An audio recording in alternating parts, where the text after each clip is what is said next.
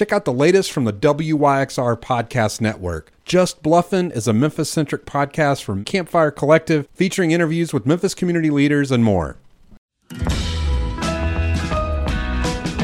This week's episode is made possible by our friends at Independent Bank. You can learn more about them at i-bankonline.com. Good morning, Memphis. You're listening to Meanwhile in Memphis on WYXR Radio 91.7 FM. Meanwhile in Memphis is a program dedicated to conversations that celebrate the organizations, initiatives, and people that are shaping Memphis for the better. Meanwhile in Memphis is brought to you by New Memphis, a nonprofit organization whose mission is to develop, activate, and retain the city's most important resource, its people. Today's episode features a pre-recorded conversation from a live event, Celebrate What's Right Culture City USA Happy Hour. This event was made possible by Blue Cross Blue Shield of Tennessee and First Horizon. Before we get going, be sure to visit newmemphis.org/events for information about upcoming events and programs like this, including the New Memphis Leadership Summit, which is coming up on August 11th. Today's conversation shines a light on some of the ways that Memphis creatives have historically and continually shaped global culture, the ways that Memphis shapes and informs art, and how all this reflects back on this special city. Today's moderator is the CEO and founder of Udall, New Memphis board member, and Memphian by choice, Kanji Anthony. Cheers!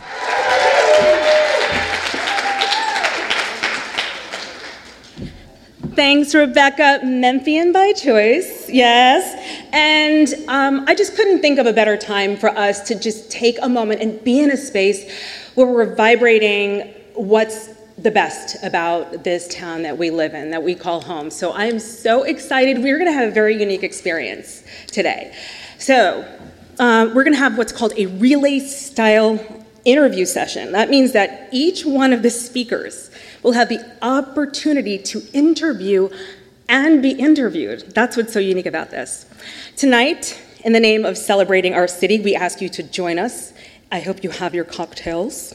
Raise a glass to some of our city's most noteworthy cultural ambassadors. Cheers, everybody, cheers. Yes. All right. So this is going to be energizing and exciting. So for our first conversation, I would like to welcome Pat Mitchell-Worley and David Quarles to the stage. Yes, let me tell you a little bit about them.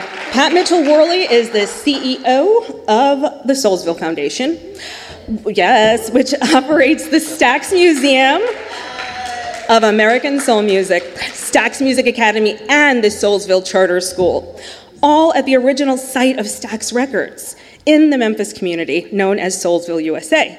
Pat has been the co-host of Beale Street Caravan for almost 20 years. Were you a child when you started?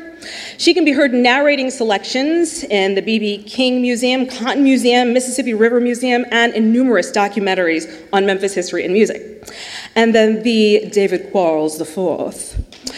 Yes, I have to say that when I say the fourth, is a Memphis-based interior designer, jewelry designer, content creator, and fitness instructor. The true definition of multi-hyphenate creative.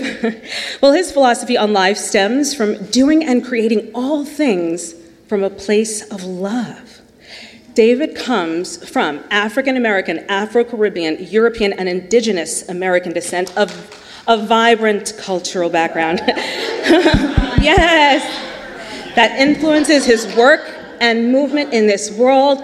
Let's watch this interview. Okay, so I'm going to start out. I think I've had a fangirl moment with everybody who's on the panel this afternoon, and I have to say that I remember the first time I saw you. The first time? Yes, and I thought, oh my goodness, that is the coolest looking guy I've ever seen. Does he live here? Where can I find him? Where is he hanging out? Because I want to be in those places. So the more that I found out about you and your work, your sense of style, all of it, it was so much bigger than just, I'm an artiste. It was intentional. And so in starting with that, I am afraid we won't get through all the questions that we have. So I want to start with the questions that I wanted to know the most. So first of all, we both have this love of music. And so you use music, it's very inspirational to you in creating your art, but it's not just like you go, oh yeah, I listened to this song and then I created this thing. Can you talk a little bit about how music influences you? Okay, yeah. So I like to create from music as in a sense of, so it's something that I noticed early on that I respond to numbers and music and color. And so basically whenever someone will shout out a color to me, or if I'm hearing like a musical note, then it's translated in my brain as a color. So it is a reaction of synesthesia, but specifically chromesthesia when it has to do with music. And so for like fast forwarding, my clients who may not necessarily know exactly what they want, they know how they want a space to look. Of course, we all know that we want it to look pretty, but I go far into how do they want it to feel. And so we all have a song that we can think about of how we want our space to feel. Whether it is during golden hour, which is like basically now, or in the morning when you're taking in your tea or your, they wanted me to shut up. No, or you're taking in your coffee, and how that moment feels. I take that song and translate it into what colors I experience when I listen to it, and then I will give that back to the client as like, is this what you're trying to interpret? So whether it's just not the colors, but also the textures of the fabrics that are used and the wood tones that are used. That's how I create from music, basically. And so then that way, it is a space that not only looks how they want it to, but it feels like their life. So I guess all of us should be thinking about our songs and what colors they make us feel. I've never put that together. Yeah, of course you're on the front row going, yeah. So beyond that, you talk a little bit about, working with others, but when you look at your art as a whole, are there particular stories that you like to tell? Ooh, a lot of the stories that I like to tell, I think if it's going to be just for art for me to appreciate, but then too for clients, period, is who the person is, whether it's culturally, what you want to communicate to others when they come into your house, or if it's going to be a business as well. It's about the person. So for me, I will say this, I base a lot of my artwork or creations, period, whether it's for jewelry, and the relationship that I have with the moon and my mom, because it's like our favorite thing that we have in common. And I love the meeting between water and sky. So that's where I find most of my inspiration, because it is the clashing of two worlds of infinite beginnings. And so we don't know everything that's in the sea, but we don't know everything that's in the heavens either. And so I like to imagine what's there and whatever colors or whatever beings may be. And so yeah, a lot of imagination and what my ancestors might have experienced if they had my imagination as well. So do you use that to revive yourself? Is that when the pot is empty and you're trying to figure out how to regroup and revive, is it those same things that you go to? Yeah, so one thing that I use and I'd say this and hopefully people get the reference, but my trips to the Caribbean, or specifically Puerto Rico, or if I'm going to be by water, then it is my coffee bean to fragrance shopping. So you know how they give you coffee beans and you're like, okay, I'm refreshed. So whenever I get a chance to go to the water, is where I feel the most inspired. And I will go snorkeling, I'll go scuba diving, as far as, oh my God, I forgot my equipment, but it's what I'm seeing in the water that I will instantly pop up and I'm like, oh shoot, that's the inspiration that I needed. So whenever I can connect with nature, specifically water though, and if there is a full moon and I'm observing water at the same time, good Lord. So it's like a thing that energizes me, because I use the moon as well to gauge my bit of successes and learnings. So the moon cycle is kind of my calendar in a way. So I don't use the normal calendar. I do, because we have dates that we have to adhere by. But for me personally, my creation, I use the moon as my guide. Earlier, as the introduction to kanji and the Memphian by choice, as an artist, you have clients everywhere. You don't have to choose to be in Memphis. You could be wherever you wanted. You could live right on the beach and see this, the moon every night. What has kept you in Memphis? I don't feel that Memphis is done with me yet. I just don't feel it. So I spent a lot of time being like the shy, creative, and there were some things that I didn't get a chance to start my interior design journey for an unfortunate event, just because of a recommendation that wasn't given, but it's fine because of course it gave me time to grow as a person who I am and the things that I can take now. And so I feel that I also need to be there for the kids who look like me, to be the example that I wanted in school. And so I'm not finished until I've had all of those opportunities, and still not then. I could leave if I wanted to, but yeah, I'm not ready to, and there's so much more light that the city needs that I hope that I can be part of spreading. Did that motivate you guys? Okay, I'm trying to stay within our 8 minutes. Are we within is our time up? There's, yeah, we're switching. We're switching now. It's time. All right. Switch up. So, yes. Oh, wait, let me leave the mic. Yes. Pat will be back. So don't you worry, Pat will be back. This is what the relay is. So I can't wait to see more of this one. But I would like to now introduce and welcome Tara M. Stringfellow to the stage. Poet, former attorney, Northwestern University BA and MFA grad, and semi-finalist for the Fulbright Fellowship. Tara M. Stringfellow has written for Collective Unrest, Minerva Rising, Jet Fuel Review, Women Arts Quarterly Journal, and Apogee Journal, among other publications. After having lived in Okinawa, Ghana, Chicago, Cuba, Spain, Italy, and Washington, D.C., she moved back home to Memphis, brought her brain trust back, and she now sits on her porch swing every evening with her hound, Huckleberry, listening to records and chatting with neighbors. I'd like to turn it over to you, Mr. Quarles. Oh my goodness. So now I do the interviewing. So first, how are you doing? Hey, I'm good. I'm tired. Okay. I'm going to be honest. I'm real tired. This is the last event of my book tour, my paperback book tour. I've been on the road since early March. I'm tired. I have a book deadline. I'm writing a poetry book, and it's due to my editor June 12th, and then that's a Monday. On Wednesday, I fly to Italy for the summer, where I'm going to finish the second novel. So I'm going to write 2 books in the span of about 3 months. I'm tired. My dryer stopped working. My microwave stopped working. I have no ability to heat up food or my clothes. I don't know. My dog is sick.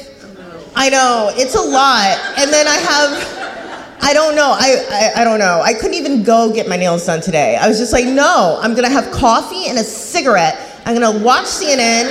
I'm going to see what's happening in this world, and I'm going to just sit on my couch. So I'm tired, but I'm here.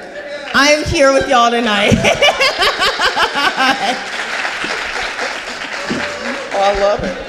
Well, I can't help you solve all of those, but you know what? At least it's summertime, and you can hang your clothes out. You can hang your clothes outside, and they can dry with the wind. I'm gonna put up a line. Yeah, I'm gonna tap into my grandma and just put up a line in the backyard, and just hope it doesn't rain like that on it, and just yeah. Right. Next time. No, well, that's one problem potentially solved. But let me see, and I love the way that these are worded. So we're going to jump right into the questions after that because I love that. But when designing a world within a book that is actually a real city, how do you translate our city to the reader? I don't think I do translate Memphis to the reader. I just put Memphis on the page, and folk can figure it out. You know, I don't believe in explaining blackness. I don't believe in explaining black joy here in the city. I tell folk to come and see it or not, or don't. Actually, I tell them don't, because I don't like tourists. Like, I don't like tourists. I don't like the tourists. When they all come, like Elvis Day or whatever, I'm like, I'm staying at home and ordering oxtail. Like, I'm not going out that day. But I don't think that we need to explain how great and how beautiful we are. We are an American city. We are a black city. We are an ancient city. We are named after an ancient place in Egypt and Africa. We are a city on a river. We are a city on the mightiest river there is in this country. Langston Hughes wrote poems about this place. Mark Twain wrote novels about this place. I don't need to explain this city to anybody. And this city, I get real offended when I go to the Yankee places with the Yanks up north, and they say, "Oh, you put Memphis on the map." I want to backhand, but I can't. But I want to, because I know damn well that Memphis put me on the map, not the other way around. It is because of y'all that my novel is a national bestseller. It was the most sold book in the city of Memphis last year. I beat out Diary of a Wimpy Kid. That's because of y'all. That's because of black women. So thank y'all. So I don't think I need to translate Memphis. Folk can get it or not. Like, it's not. It's a vibe. Memphis is a whole vibe, as you know. Yeah. Oh, it is. Yeah. Oh, it definitely is.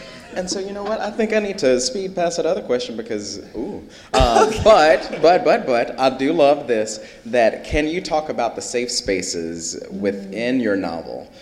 Speaking of, like, from the beauty salon to the corner store, and why it's important to represent those spaces, especially since you represent them. You don't have to explain them, but you can tell the story of them. How is that? I feel as if maybe church and a beauty shop are the most sacred black places on earth. I feel as if those are the spaces that black women can really be, or a barbershop. I'm not really allowed in those. I want to go. Sometimes I'll walk in, I'm like, no, it's too many men. And they're so good looking. I don't know a not good looking black barber in this city. They all look so fine. I don't have any reason to be in here. I'm just gonna leave. I blush. But it's like a sacred space for black men to be themselves, to talk about us women, to talk about their lives, their careers, their everything. And it's the same for us black women in these beauty salons. Like, Lyric did my hair on Saturday. I had the time of my life. She was drunk doing the hair. Like, and she told me, she's like, girl, and I'm like, you know what, just what do you want to do? She's like, let's just go blonde. I said, you know what, Lyric, this is a drunken creation of a beautiful black woman in the city. And I wear it proudly, and I'll wear it until I see her again, on Saturday. Like, it's so refreshing for me to live among my people. I feel as if I'm living in Ghana or Cuba. I really do. I feel safe, even though this city is very violent. I do feel safe because I'm around my peoples. Maybe I'm naive. Maybe I should be more aware, but I feel so beautiful and black in this city. I don't know how I could live anywhere else, truly. No, I love that. And so that kind of goes to another question that we have, but we will see. And then just delving off a little bit more into who you are, how does your background as a lawyer and a poet influence your storytelling? Yeah, I mean, law school, I went to law school because I wrote a book of poetry in college, and it didn't sell. Only my family bought it. And I really like expensive shoes and eating, yeah. And so I said, well, let me go be an attorney because they'll pay you to write. And it was hell. It was horrible. I don't know why I did that. And I had expensive shoes and I had some food, but I wasn't living. I wasn't doing what I loved. I wasn't writing sonnets every day. I wasn't writing poetry. I wasn't writing stories. And so I left all of that and a husband in Chicago, and I moved into a one-bedroom. It was filled with mice, and I wrote y'all Memphis. I became utterly, objectively poor. I was a teacher at White Station for years, teaching y'all's bad children. Just bad, just horrid. Y'all okay. I'm not a parent, so maybe I shouldn't criticize, but I've taught your kids, and something's not right. in this country. But that's fine. I did the best I could. We had fun. And I'd save up my pennies all year. I wouldn't go nowhere. I was so broke. And I'd save up my pennies all year, and I would go to Cuba, or I'd go to Italy, and I'd write the book for y'all.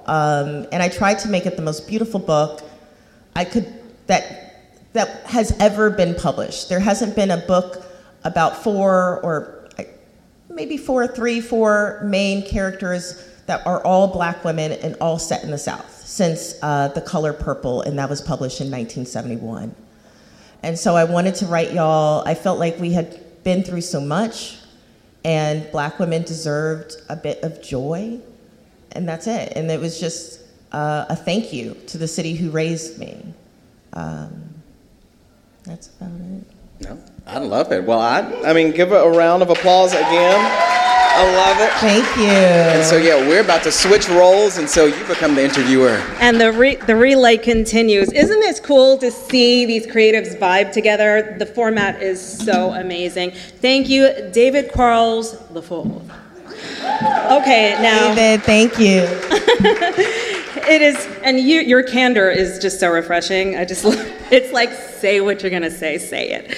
Okay, so it is now my great pleasure to welcome Aso Tolson to the stage. Aso is a Memphis-based multidisciplinary artist with a passion for design, strategy, hand lettering, and branding. Through his work, Aso seeks to empower and celebrate individuals and communities using his skills to create projects based on inspiration and joy. His clients, everybody, Coca-Cola, Best Buy, WeTransfer, Teach for America, and social activist comedian Francesca Ramsey. Aso Tolson, everybody. Tara, the stage is yours. All right. Aso, I want to ask you, it says here, like me, you understand that words and language have power. But I specifically want to know, how is the message of rest as a black male Southerner a political statement? Could you speak to that? Oh, I mean, I'm going to try to give the short version of that. One, because historically, black people haven't been able to rest in so many different ways, right? Let's talk about working, and then the idea of like, you know, pulling yourself up by your bootstraps, you know, all the things, right? So a black person in general, like resting seems like, oh, ain't you supposed to be doing something? There's just something to do. Or because of how society is, it's capitalist world, it's like, oh, well, if you ain't working, you know, that just means poverty, you know? But even though there's people who are like hardworking, got 3 jobs, who still can't like make rent, like, so it's like, why rest? So the idea of rest is like, not only anti those things, but it's like, I need that. I need it for me so that I can live. My being is more than work. So like, it's a testament to like, my life has value. I need this for me. And then once I'm good, then I can be at 100%. And then that overflow can go to what else needs to be handled. But if I'm not good, I ain't gonna be good for nobody else. Okay. So literally that's the short version. Yes, that's beautiful. Of that. That's beautiful. Can you type that in an email? I have to send it to my agent. She won't leave me alone right now. Jesus Lord. Our city's anthem is Grit and Grind. Mm-hmm.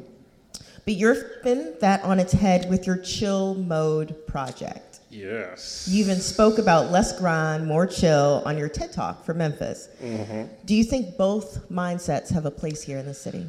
I think it has to. I think, the short version. All right. This city has to grind, right, for so many reasons, right? I think because of how powers to be in the way that it's set up, like you have to grind, right? And you have to work sometimes 2, sometimes 3 jobs, right? And for the ends to meet. But like I just shared, like I really feel like you have to take care of you Because if you don't take care of you, like, your body gonna tell you, right? It's like, hey, sit down, you know? And we can't afford for a whole lot of people to be like messed up because of not taking care of themselves, even though we profit off of it. So anyway, that's all. I'm trying to give the short version. No, give them the long. If we had time. You know, but I will say this. Slavery, 400 years. I'm trying, look, okay. In short, it has to happen here. And I love what you said about this being an all-American city, right? I think the things that the world loves about America lives here, you know, the culture, the food, you know, the music and so on, but also some of the most terrible things that have happened in, you know, the United States have happened here, you know, inequality, racism, you know, all the things, auction and exchange is like right down the street. So, I mean, like,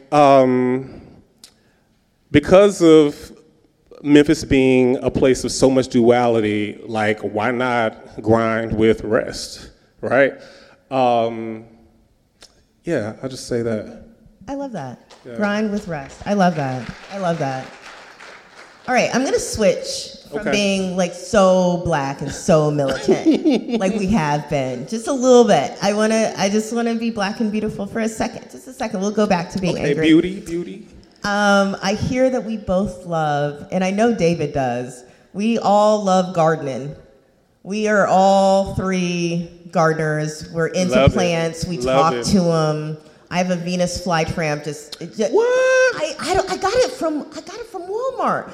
Walmart? The Walmart in Raleigh. I swear to God, they swear Venus flytraps at that Walmart. Okay, I might have to try that out. Anyway, can you talk a bit more about how that influences?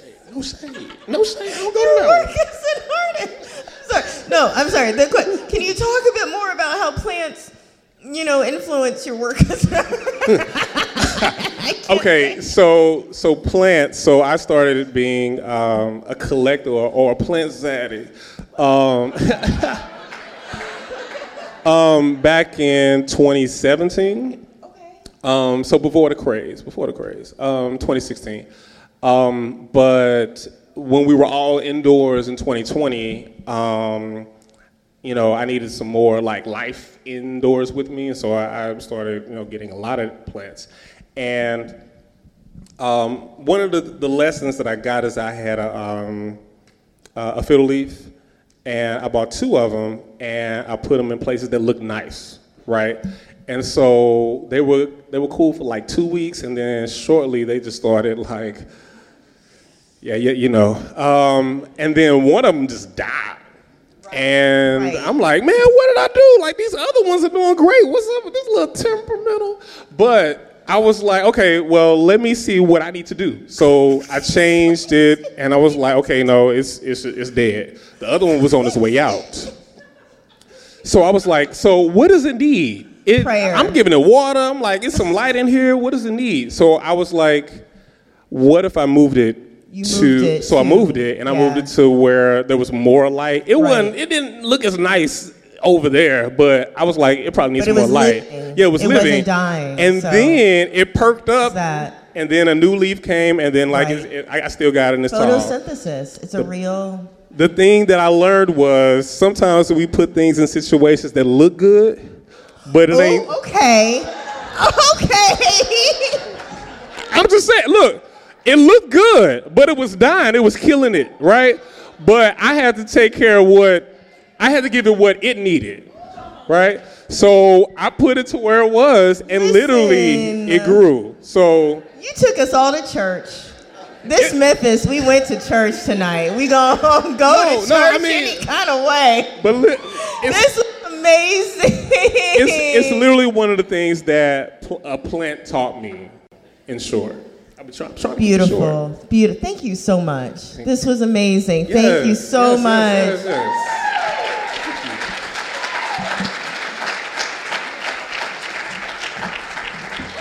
Thank you, Tara. I didn't know I'd have to take notes for my life tonight, but it happened. Okay, that was fun. And now, let's welcome Kevin Thomas to the stage.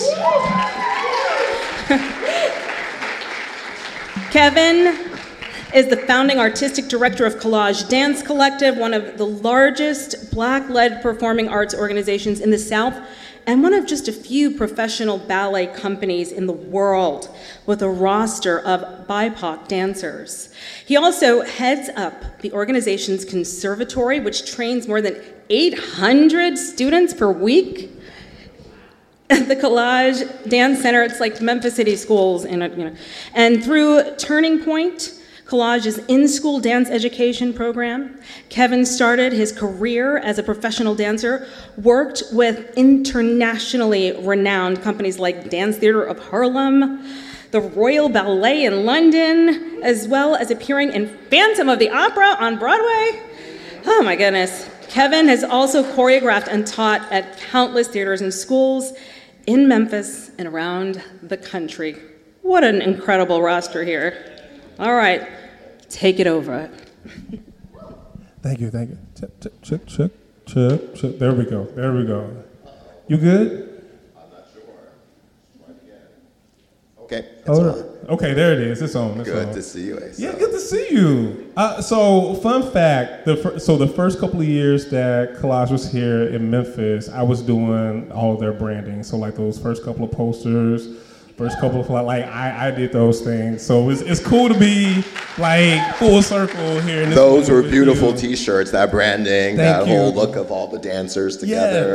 Yes, a collage of dancers. I wanted it to feel. Yeah, see, I wanted to feel black. I wanted to feel, without a bit. But as far as like speaking of art and perspective and it being powerful, like dance. Yes. Like what attracted you to dance? Like why dance? Why ballet for you? I thought about this question. I was trying to figure out how do I answer this question in like only a few minutes. It's a hard one. Yeah, it's hard. Yeah. Why ballet? Well, number one, just so you know, I was born in Trinidad and yes, the West Indies, and my family immigrated to Canada, to Montreal, to Quebec. So while growing up in Montreal, I had a hard time basically assimilating, communicating. It was difficult for me. I was always, in a elementary school, there'd be one black child, and that was me. So I had that feeling of a hard time just communicating with people. One day I came home with a flyer about ballet, tap, and gymnastics, and my mother was like, that's where you're going. You're getting out of house. You have to socialize. You have to do something. Mm-hmm. So I started going, and my teachers felt I had talent. And the reason is because ballet, or dance, should I say, it's a way of communicating. Mm-hmm. Mm-hmm. Like visual art, it's not only visual, mm-hmm. but it's also a way of communicating. And I was able to find my voice through dance, through ballet. The oldest way of communicating, actually, before we can read and write, we don't want to go back there, but the oldest way is movement. Yeah. And the movement of communicating became dance. Yeah. So there is, when we're dancing, we are telling a story. It's like a picture paints 1,000 words, just like in graphic arts. Yes. So that's what kept me going as a dancer. And then when I turned into a teacher, what I learned as a dancer, the discipline, the focus, the tenacity, the passion, learning how to take criticism at a young age was very important to me. So teaching it to my kids, I can see, like a plant, how they were growing, how leaves were shooting, and they were progressing. So that was just fantastic for me to see this. And then as a choreographer, being able to tell stories through movement, that language, and being able to touch people in a way that they couldn't be touched before, because ballet, or dance I should say too, is also, you're marrying, for the most part, movement with music. Yeah. And when you put the two together, as David knows, it becomes something quite delicious. Yeah. Yes? Yeah. So that's what brought me to it, and funny enough, and this is on the side, my mother made me go to ballet, but it was my father that took me to every class. Hey. And would, tell me, sit in class and tell me, you didn't do this, you didn't do that, you weren't paying attention, but Yes, just for the fathers who support, their sons. Black fathers, mine was incredible. That's beautiful.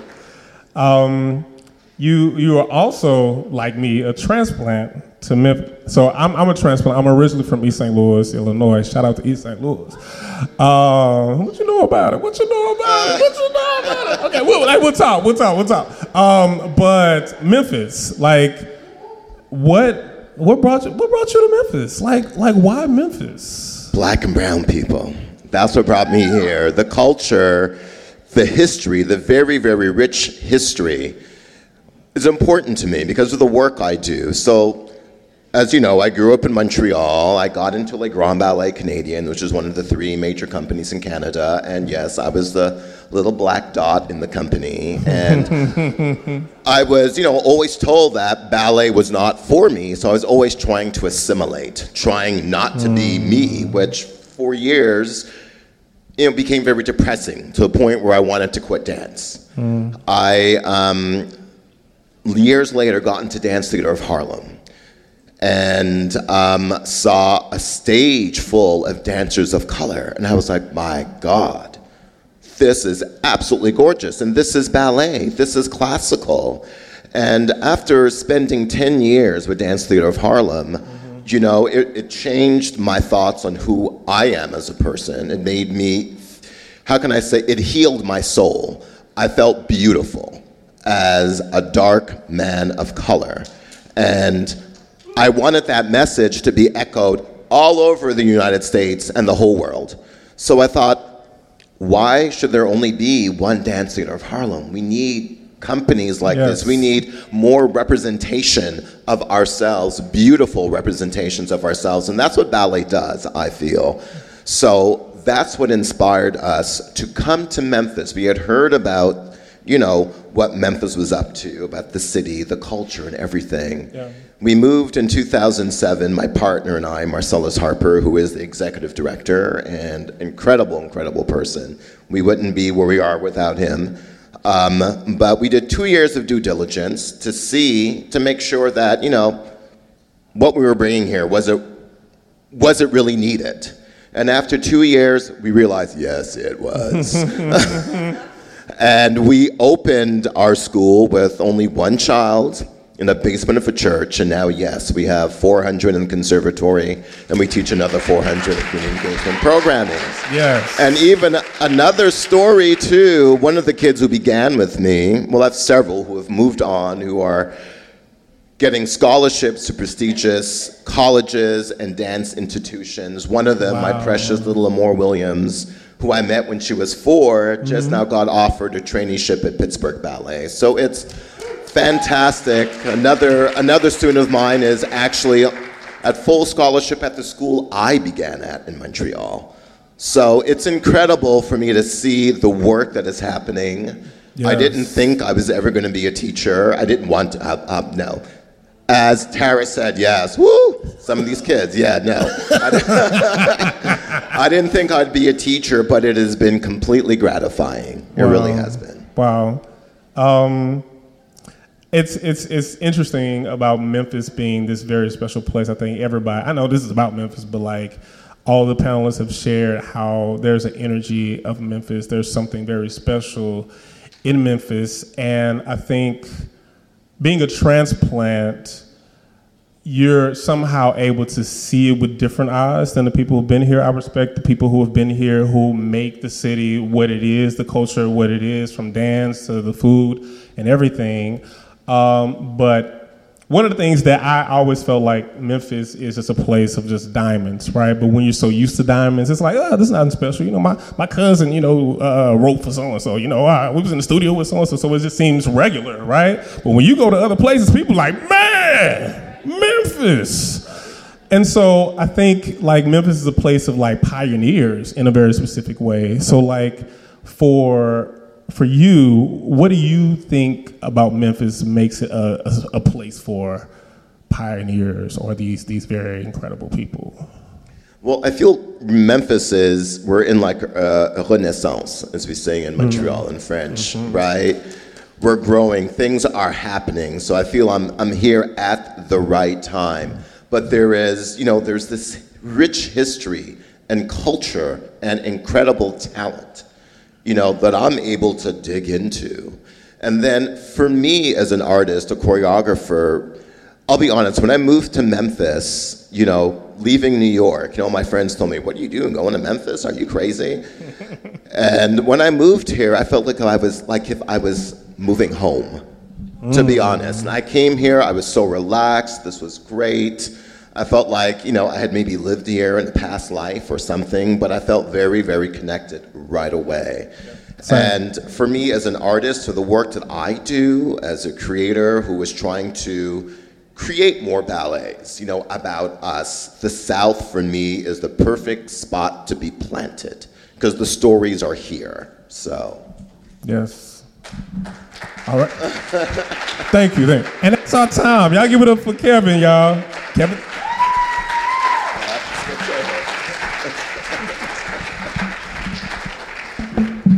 Thank you so much. And now we get a double dose of Pat Mitchell-Worley, CEO of Soulsville Foundation, back here for our final interview. And then if you guys have any questions, I'm going to bring my mic around. We'll have a mic for you. Good to see you, Pat. Hello again. Hello again. So another backstory, Pat and I go way back too. From when I was working and teaching at New Ballet Ensemble. So again, this is like another full circle moment for me to be with people who are incredible. Yes? Thank you. How are you doing? I'm just not as funny as everybody else. I mean, y'all have brightened my day today. I've heard so many truths, but they've been wrapped around these moments where I just am spilling over with humor. So thank you. Thank you for that. Thank you, everyone. Yes. Well, my question for you, because I was with you at New Ballet Ensemble, now you're at Stax, what piece of advice would you impart to a newer organization like Collage from, with such a long history that you guys have, what could you let me know that would help us young? To be honest, some of that I'm still figuring out. Okay, yes. Because there are, I think for the Soulsville Foundation, there have been moments as I've gone back through the history of the organization that I'm just like, man, how did they survive? How did they make it through this? Yeah. There were so many of those moments. I think that one of the big pieces is that everything that is done there is about community. Mm-hmm. There was so much that was sewn into young people, and all those things you're doing. I mean, I think that has allowed the organization to weather the storm. I mean, a lot of people know the history of Stax Records and the forced bankruptcy. And I love to say the word forced because people are like, oh, no, they closed. No, they had some help. Wow. And so there are just so many lessons, but still uncovering them all. Since I became CEO, there have been a number of things where I was like, oh, I didn't know that. Right. Or a story is told from an artist, and I'm like, I've never heard that before. So it is, it's really interesting just digging into it all. Right. But at the root, I would say community and really how you're going to impact the next generation.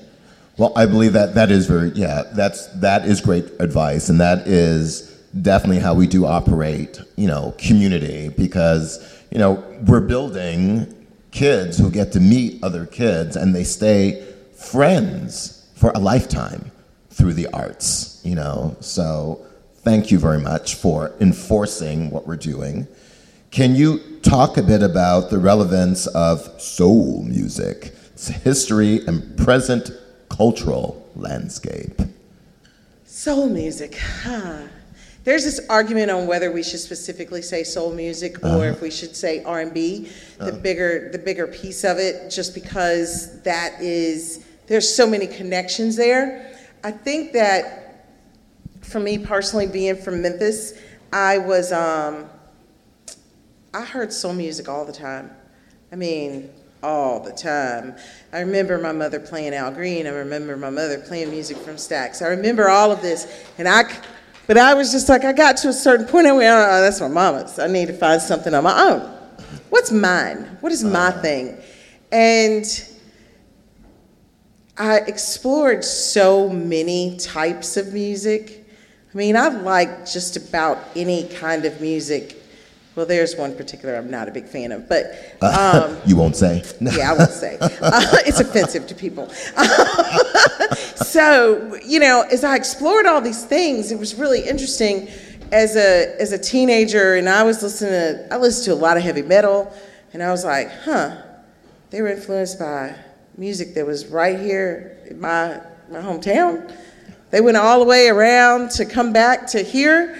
I would listen to, just about everything, and still there were relationships back to the music that's from this region. Absolutely. And so I think that the idea of soul is the most modern reflection of what Memphis music feels like. And that is, at the end of the day, there are all these definitions of what genre is it. Mm-hmm. But everything from Memphis, it has soul in it. And you can feel it. It's whether you're listening to, as my daughter and I were driving down the street last night with the windows down, singing, I'm loving taking in the air. I'm loving the streets. You can feel it though. And that is, I think, what a lot of people miss out on. They try to make it just about the legacy, but it's more than that. It's the evolution of that legacy. Why has that music been sampled so many times? The essence, would you say? Why, why is it that people keep going back to these songs? Because they made you feel something. And in a world where it's so hard to authentically have feelings, everybody's trying to pull this feeling out of you. It's trying to make you do this. Oh, look, my scroll is full of kittens. Everybody's trying to get something out of you. And still to this day, to hear music and, really the arts, for the time to feel stop. Something genuine is just like, it's still beautiful. So I think that Memphis in general, what we produce has soul. Amen to that, yeah. Amen, yes. We got soul. How can we as individuals here tonight embrace our cultural history while also stepping forward for change? How do they work together? Whew. Oh, I know that. I looked at that question. I was like, "Whoa." Whoa. It's really, to be honest, it's really interesting because I'm 52 years old. Yay for the Years 50s. young. Yes. Years young. And I remember at 25, the activist that was there, but I found, and my grandmother told me this story long ago. She talked about how the older you get in life, the harder it is to draw that activist out of you. And I understand that a little bit more now that I'm here. And so my biggest thing has been, okay, so what am I doing to support that generation who's out there doing the fight? Right. And how am I supporting them, whether it's with connections, whether it's with knowledge, whether it's financial, whether it is, what am I putting into all of that? Mm-hmm. And I think that is one of the things that I used to get so mad at people, and it's judgy McJudgy. But I was just like, there is so much needed in this city. How can that person go home every day and not volunteer for something? Right. How are they not involved in something in Memphis?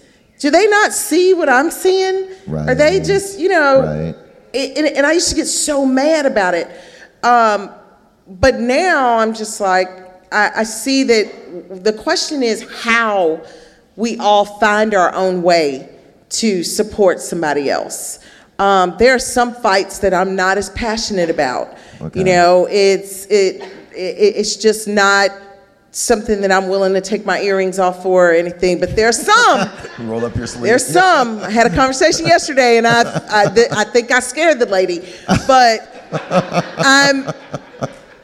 I think that finding your, you know, what you really believe in, but wholeheartedly supporting somebody else as they go through and push through and try to figure out answers. Because let me tell you, I'm not going to be the one to cure cancer, right, but I sure as hell can contribute to them doing it. Right. I'm not going to be the one who is going to figure out global warming, but I sure as hell can do something to contribute to right. it. So it also goes back to the problems of poverty in this city and all our conversations on, oh, let's talk about crime, or oh, let's talk about this, and then let's talk about this, but nobody wants to say poverty. Right. You know, so what are you doing to make it easier for somebody else, to make it their future brighter, to help them get past that moment to be the best that they can be, to be the best person? I remember that one of the reasons that I stayed in Memphis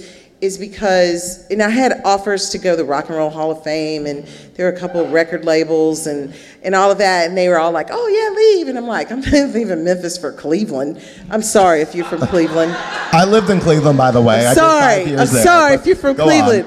But I was just like, I'm not leaving Memphis for that. And one of the things that, as Mr. Qualls said, Memphis wasn't done with me, but I also remember when I decided that I wanted to be here because I wanted other little kids that looked at me to know that they could be whatever they wanted to be. There was no limit. If they, right, you know, they could accomplish it. And so I didn't think that I was going to work with kids. I like kids, though. I like them. I mean, I got one.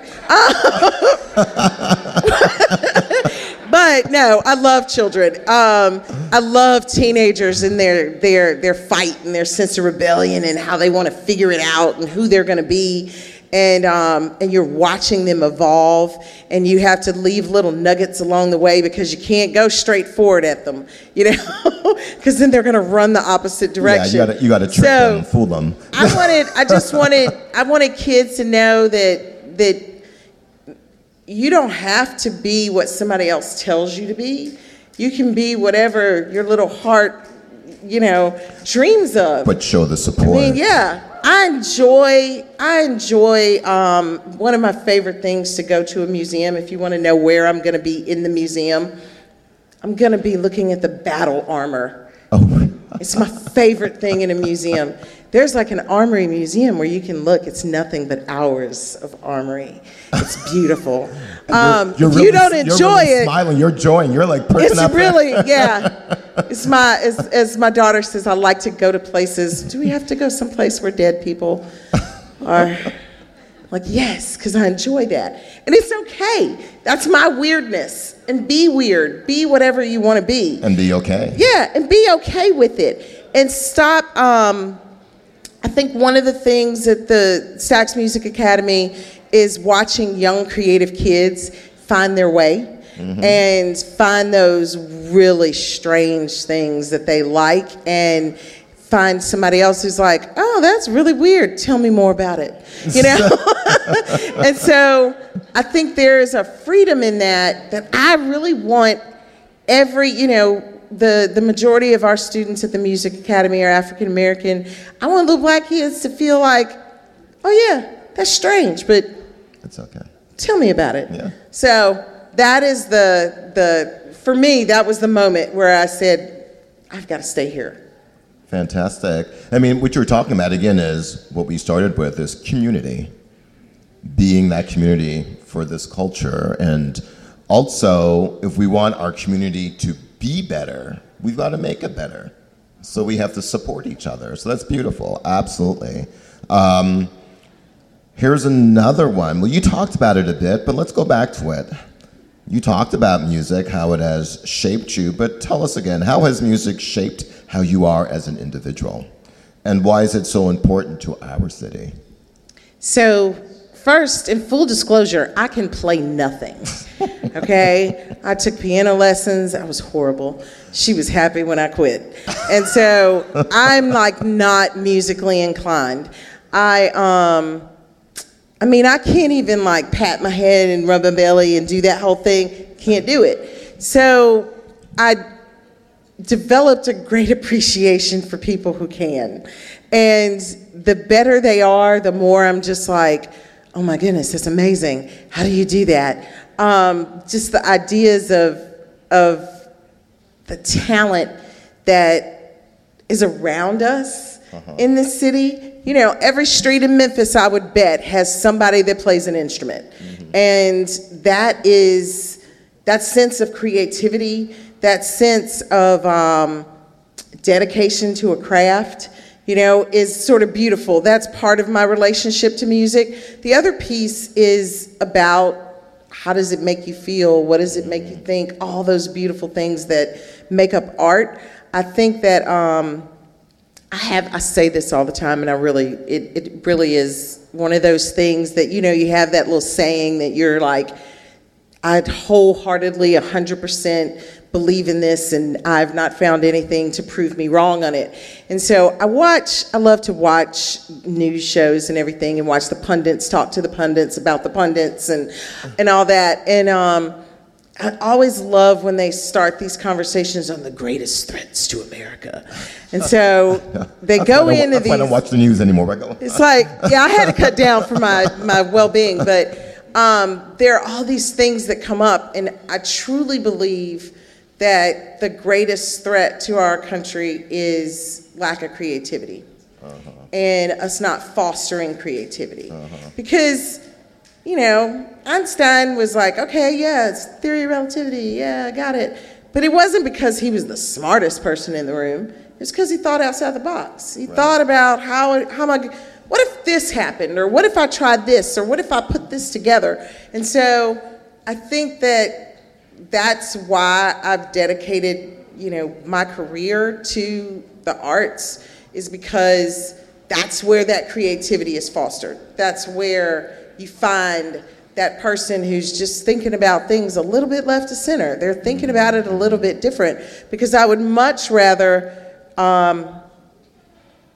not do the same thing over and over again and fail than to just try something new. Right. But, you know, I mean, I think that everybody who was up here, it's been about trying something new, stepping out and saying, I'm going to take a risk because I believe this. Right, exactly. And that belief, and along the way finding other people who can share the dream with you and who are going to be advocates and supporters and everything, I think that still goes back to why I love music. All the notes come together. Right. But also, as you talked about, standing up and, you know, it's persevering too. It's also being with that person when they get all the no's, because we're going to get a lot of no's in our life. A lot of people are going to tell us, no, you can't do it. It's having that great advice or that great friend or that great advisor that helps you make it through those no's, because one day that's going to be a yes.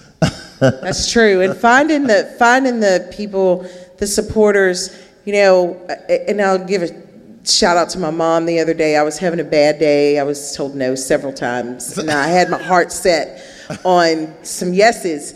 And it was no about some things I wanted to do, but it was like, no, you shouldn't do that. And I was so upset. My mom called me and she goes, why are you upset? I said, oh, I can't do this, and this thing fell through, and I can't do this. And my mom went, you hadn't listened to me since you were 2. When are you going to start? Why are you going to start listening to people now? And so I was just like, I just needed that reminder. Right. And we need people around us that are going to go, oh, no. You didn't get here by, you know, pretending to listen to everybody and doing what they said. What got you here? Right. And so, yeah. Thank you, Pat. I wish I could have been as funny as they were. Oh, come on. You're full of life, tons of fun, and just like that, the sun is out. Please give a round of applause to these extraordinary Memphians.